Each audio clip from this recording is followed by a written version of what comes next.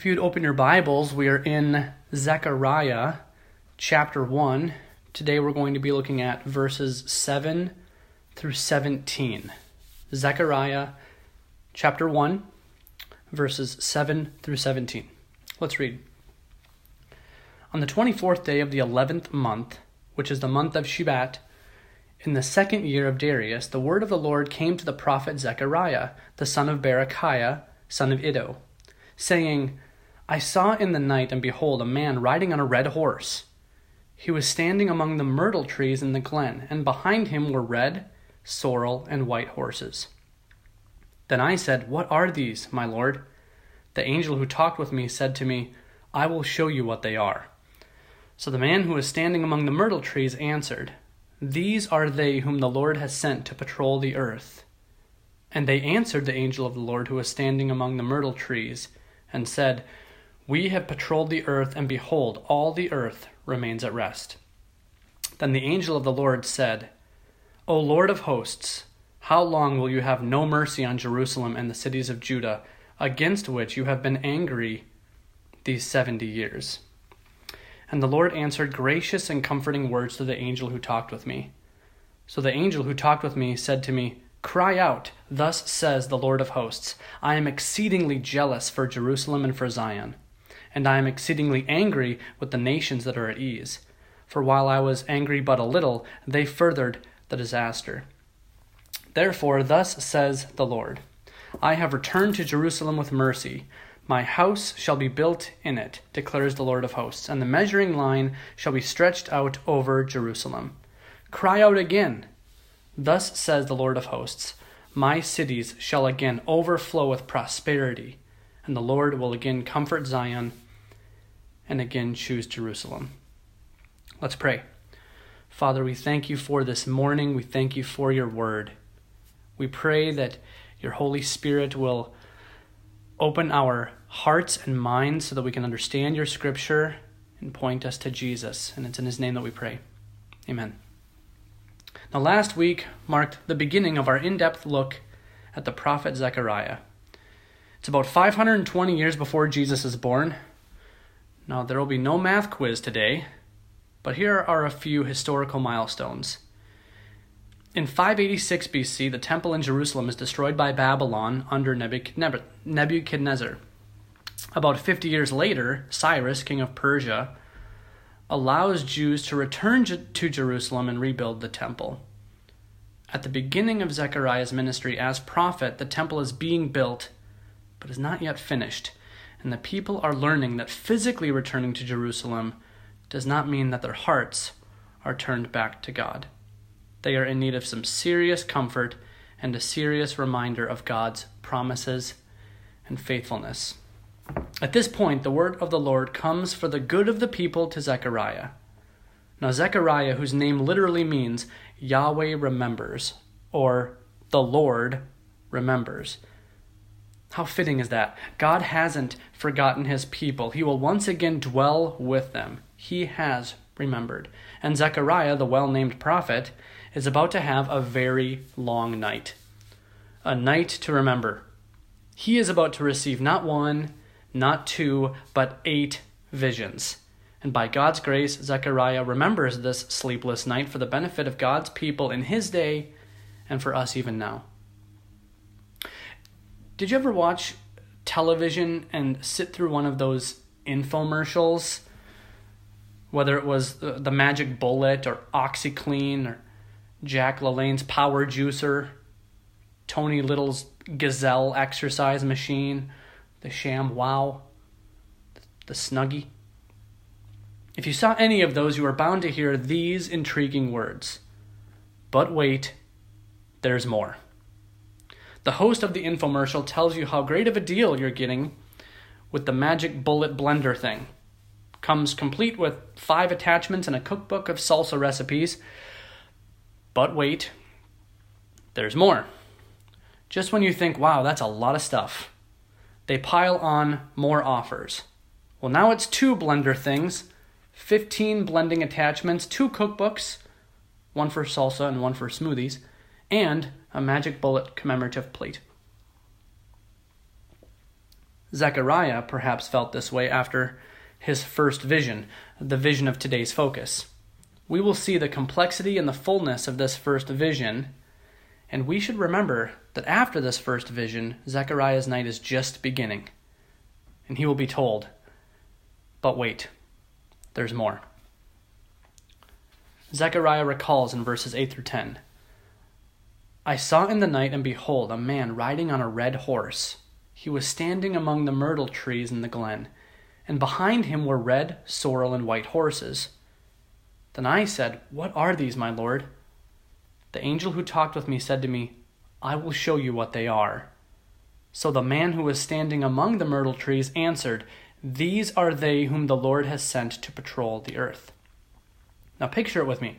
There's an angel standing with Zechariah, helping him interpret what he is seeing. Zechariah asks, What am I seeing? And the angel says, I'll show you. The man on the red horse in the midst of the myrtle trees answers Zechariah directly, knowing that he has just asked the angel this question. And he proclaims, The Lord has sent out this cavalry to patrol the earth. Look at verse 11. And they answered the angel of the Lord who was standing among the myrtle trees, and said, We have patrolled the earth, and behold, all the earth remains at rest. So God's scouting servants report to their leader on the red horse that all the earth remains at rest. Now at first that sounds like a pleasant report, but we learn a bit later that God is not pleased with this rest, because the resting ones are the nations that God has used as a judgment upon Israel. God is angry with these nations because their conquest of Israel, though divinely appointed, was carried out with evil intent and pride on their part. In verse 15, God states this, And I am exceedingly angry with the nations that are at ease. For while I was angry but a little, they furthered the disaster. Another way to read these words of God would be, I chose this godless nation to triumph over you for a season, and they added insult to injury. Or, their evil intent caused unnecessary harm to you. The Hebrew is literally, they helped for evil. It's a very similar scenario to God's judgment on the king of Assyria back in Isaiah 10. Now, I urge you to read that passage, but for now, here are the Cliff's Notes. God had chosen Assyria as his instrument of judgment upon Israel. And after Assyria's victory, the king boasted in his own strength as the reason for his victory over Jerusalem, rather than honoring God. So God holds Assyria accountable for his evil heart. Now bear with me as I present a caution. We must be discerning with our English translations because certain phrases translated poorly from God's perfect word can actually affect our theology, our very view of God. Now this verse holds one prime example. Years ago, I had a heavy conversation with a pastor that I knew, and he had formed his theology, his view, that God wasn't completely sovereign over all creation, in part from this very verse, but in the New Living Translation. Now the NLT, the New Living Translation, renders Zechariah 1:15 this way. But I am very angry with the other nations that are now enjoying peace and security. I was only a little angry with my people, but the nations inflicted harm on them far beyond my intentions. That phrasing sounds a bit different from what we just read earlier, and only reading that version could modify our solid understanding of God's sovereignty. God is indeed sovereign over all things. Joseph and his brothers are with me on that. When his brothers sold Joseph into slavery, they meant it for evil, but God meant it for good, and it was all within God's design. I'm also siding with Jesus. You may recall that in Matthew, Jesus tells us that a sparrow doesn't fall to the ground apart from the Father's will. God's disdain toward Babylon for their actions in no way should be read as surprise or powerlessness on God's part. Note again in verse 11, the man on the red horse is now identified specifically as the angel of the Lord, which is extremely significant. It is the angel of the Lord who is leading this cavalry. Now, angel simply means messenger. This word is used in Scripture to describe both human messengers and spiritual messengers, those we would call angels. But there is one very unique angel who shows up throughout the Old Testament called the angel of the Lord. Who is the angel of the Lord, and why is he unique? We need to spend a few minutes developing a better understanding of him so we can more clearly understand what's being revealed here to Zechariah. Turn with me to Genesis chapter 16. This is the first explicit appearance of the angel of the Lord.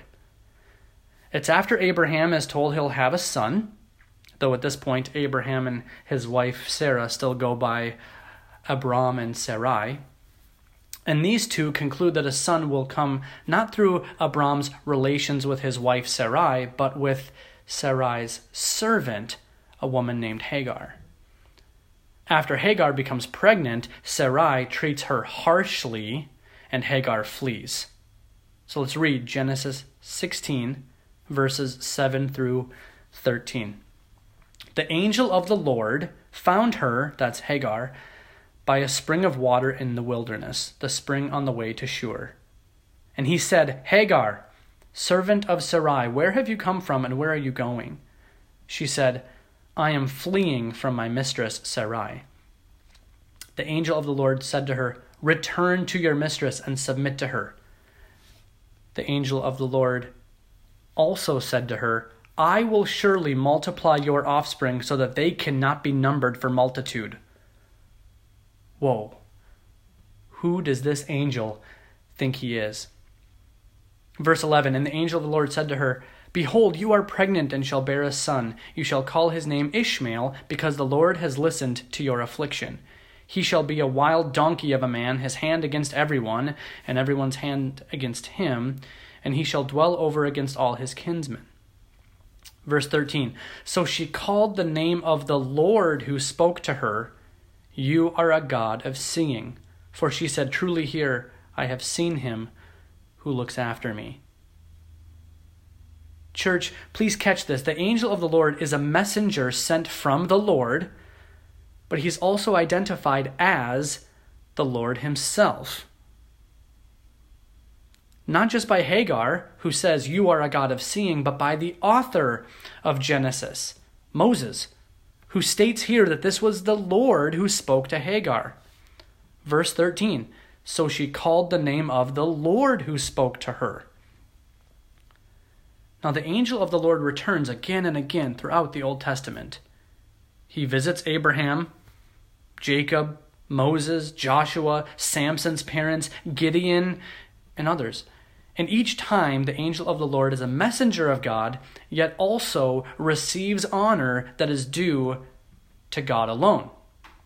In the book of Exodus, God says that the angel of the Lord bears the name of the Lord and can forgive sins. So who is this angel of the Lord? Who is sent from God and yet is all that God is? We know him by another name, Jesus. Jesus identified himself as a man sent by God and yet is fully God. And before he took on flesh and was born of woman, in the beginning was the Word, and the Word was with God, and the Word was God. This angel of the Lord and the Lord Jesus are one and the same. Now with that in view, we head back to Zechariah 1. Verse 11 again, and now we'll also read verse 12.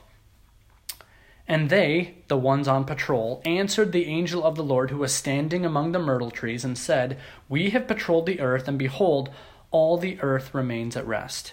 Then the angel of the Lord said, O Lord of hosts, how long will you have no mercy on Jerusalem and the cities of Judah, against which you have been angry these 70 years? Zechariah has just witnessed something profound. The angel of the Lord is interceding on behalf of his people. This prayer of, "How long, O Lord?" It's not a prayer of doubt.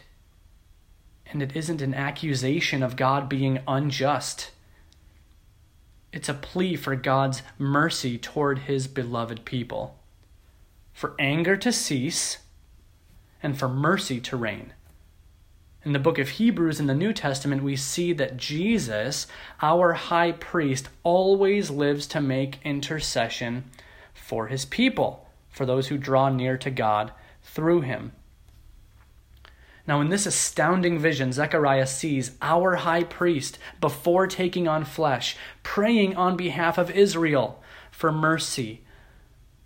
This is who Jesus has always been to his people.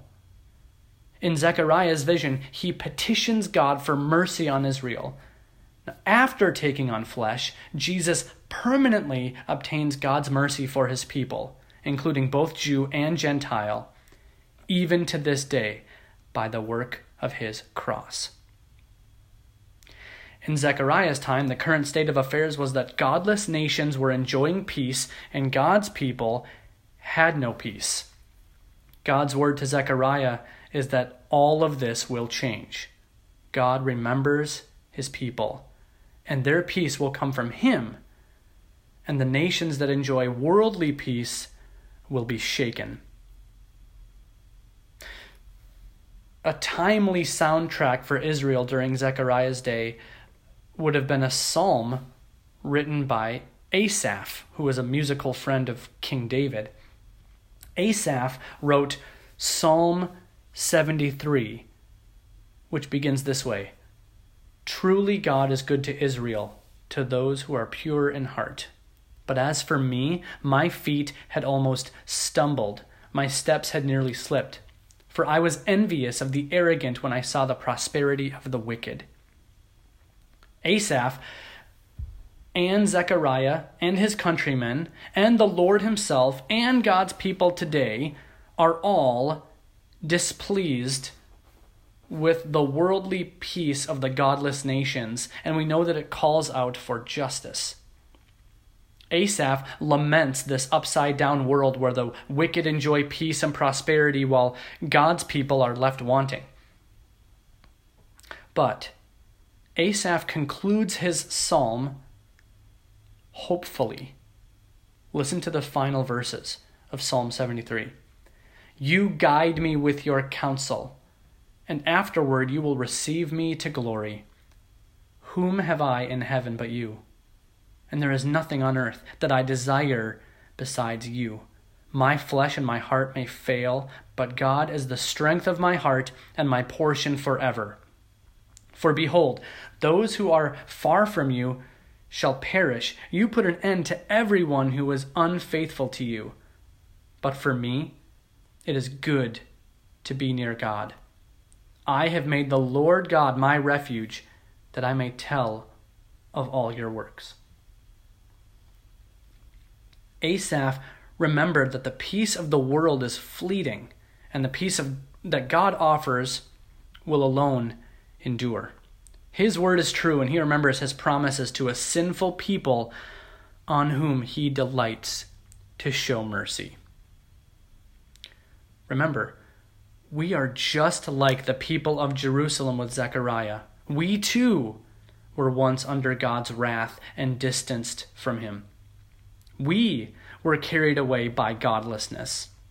God also commands us to respond to his loving kindness by leaving our godless lives and to dwell with him. And he is a good king. The king we are commanded to serve does not have a yoke of harsh labor or cruelty. Zechariah's kinsmen were told to turn from their sin and to come to the Lord. And so are you. Do not close your ears or harden your heart. But with open ears and a softened heart, hear the words of Jesus. He calls out to every one of us, "Come to me, all who labor and are heavy laden, and I will give you rest. Take my yoke upon you and learn from me, for I am gentle and lowly in heart, and you will find rest for your souls. For my yoke is easy and my burden is light. We are either like the nations who are at rest, asleep and unaware of God's coming wrath, or we turn to God and experience rest and true everlasting peace. I'm reminded of a movie scene, and I hope that you never see this movie the same way ever again. I know that Grace City is accustomed to hearing a sobering reference from The Lord of the Rings, but not today. Today, our sobering reference comes from another action-packed saga, Toy Story. There's a scene in this first Pixar movie that is unexpectedly relevant to what Jerusalem has experienced and the role that Zechariah has in their return to the Lord. Woody, who's a cowboy, and Buzz, a space ranger, are toys who belong to a boy named Andy. And Andy labels his toys with his own name, Andy, on the soles of their shoes.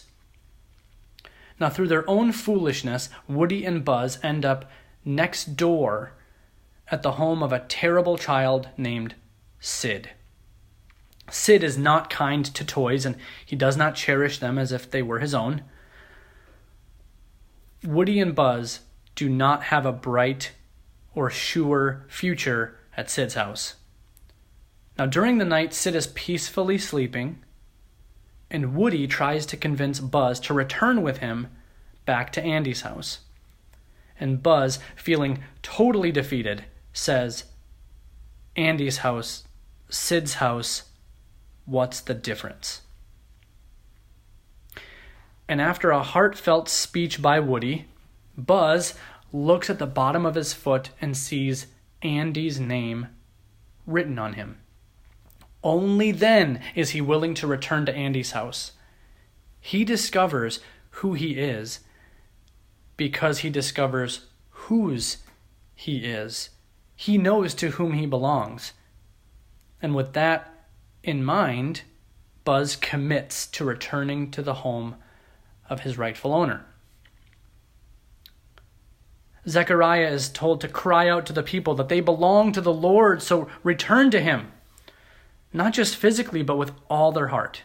God is the one who offers peace, who offers that sure future. Today, when the Holy Spirit stirs your heart to face your sin, the guilt and shame that you experience can be your road sign to turn around, stop going the wrong way, and to come to Jesus, the true King you must serve. On the cross, Jesus dealt with our sin that separated us from God, and through him we can dwell with God under his leadership, rather than continuing to be ruled by sin. When you face your sin, you realize your need for mercy, and God has no shortage of mercy on the weary sinner. Now, what is God's response to this plea for mercy on Israel? Zechariah hears comfort and grace from the Lord in response to the angel of the Lord's intercession. Verses 13 and 14. And the Lord answered gracious and comforting words to the angel who talked with me. So the angel who talked with me said to me, "Cry out, Zechariah. Thus says the Lord of hosts, I am exceedingly jealous for Jerusalem and for Zion." The angel of the Lord has interceded for God's people to receive mercy. And the Lord answers this prayer with gracious and comforting words that Zechariah is to proclaim to the people. God reassures Zechariah and his fellow Israelites that they will receive this mercy. It's the news they needed to hear. But verse 14 may cause some of you concern, because Zechariah is told to announce to Jerusalem that God is jealous for them. Now, how can God be jealous? Isn't that a bad thing? About a week ago, my family was around the dinner table, and our oldest daughter, Evelyn, asked a question about God's character. She said, why is it that when we do certain things, it's a sin, but when God does it, it isn't a sin? Yes, it's only light-hearted mealtime banter at the Orcutt house. No, but that is a solid question from a 10-year-old. So I asked her, when God commands us to worship him, is that a good command? And she affirmed that it was. And then I asked her, if you commanded people to worship you, would that be a good command? Thankfully, her answer was, no, that would be bad. And we reasoned together that God can righteously command worship, and we can't, because God alone is worthy of worship, and he freely chose to create us for this purpose. No one else is worthy of worship, and no one else is in a position to command worship.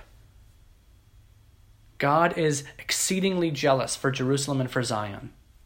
God literally says he is jealous with a great jealousy. So why is it good and right for God to be jealous? But when we're jealous, it's sinful, or at the very least, it's petty, for the exact same reason. God is righteously jealous because his people belong to him and to him alone. And when they forget this, when they want a lesser king, when they chase after false gods, his perfect and holy jealousy is kindled. Is God a jealous God? You bet. Along with being patient and long-suffering, he is jealous. And jealousy for his people communicates two wonderful truths. One, that his people are his, and two, it matters to him when we go astray. The people of Israel had forgotten who they were and whose they were, and now, after so many years under the thumb of another nation, God is mercifully calling them back. And he tells them that he will live among them. His jealousy is necessary and good. Let that simmer within you. God doesn't look at his people and say, I can take him or leave him. No, he is jealous with a great jealousy. Now this ought to comfort God's people and break their hearts for their disobedience.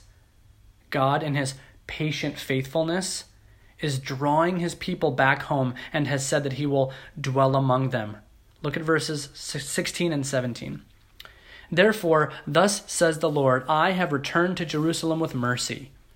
My house shall be built in it, declares the Lord of hosts, and the measuring line shall be stretched out over Jerusalem. Cry out again, Zechariah, tell the people. Thus says the Lord of hosts, my city shall again overflow with prosperity, and the Lord will again comfort Zion and again choose Jerusalem. Not only has God said that his people will finish building his house, the temple, but that the people will directly experience God's merciful and comforting presence, resulting in overflowing prosperity in and beyond Zion. Their labor is not in vain. The house they are commanded to finish building is God's house, and he is pleased to comfort them with his presence. Church, this promise will be fulfilled in its most perfect sense at the end of days, with all of God's redeemed people. This strange land that we live in, along with all of its pains, will be no more. There will be a new heaven and a new earth and a new Jerusalem, and God will forever live with his people. And our eternal peace will begin when we behold with our eyes what we now sing with our hopeful voices, these words. When Christ shall come with shout of acclamation and take me home, what joy shall fill my heart? Then I shall bow in humble adoration and there proclaim, my God, how great thou art. Let's pray. Father, we thank you for your word today. We thank you for revealing to us that you are patient, but also jealous for your people. We thank you for loving us with a perfect love, for having ways that are higher than our ways. We pray that you would help us to repent from our sins and turn to you, the only true source of peace. We thank you for all things through Jesus. Amen.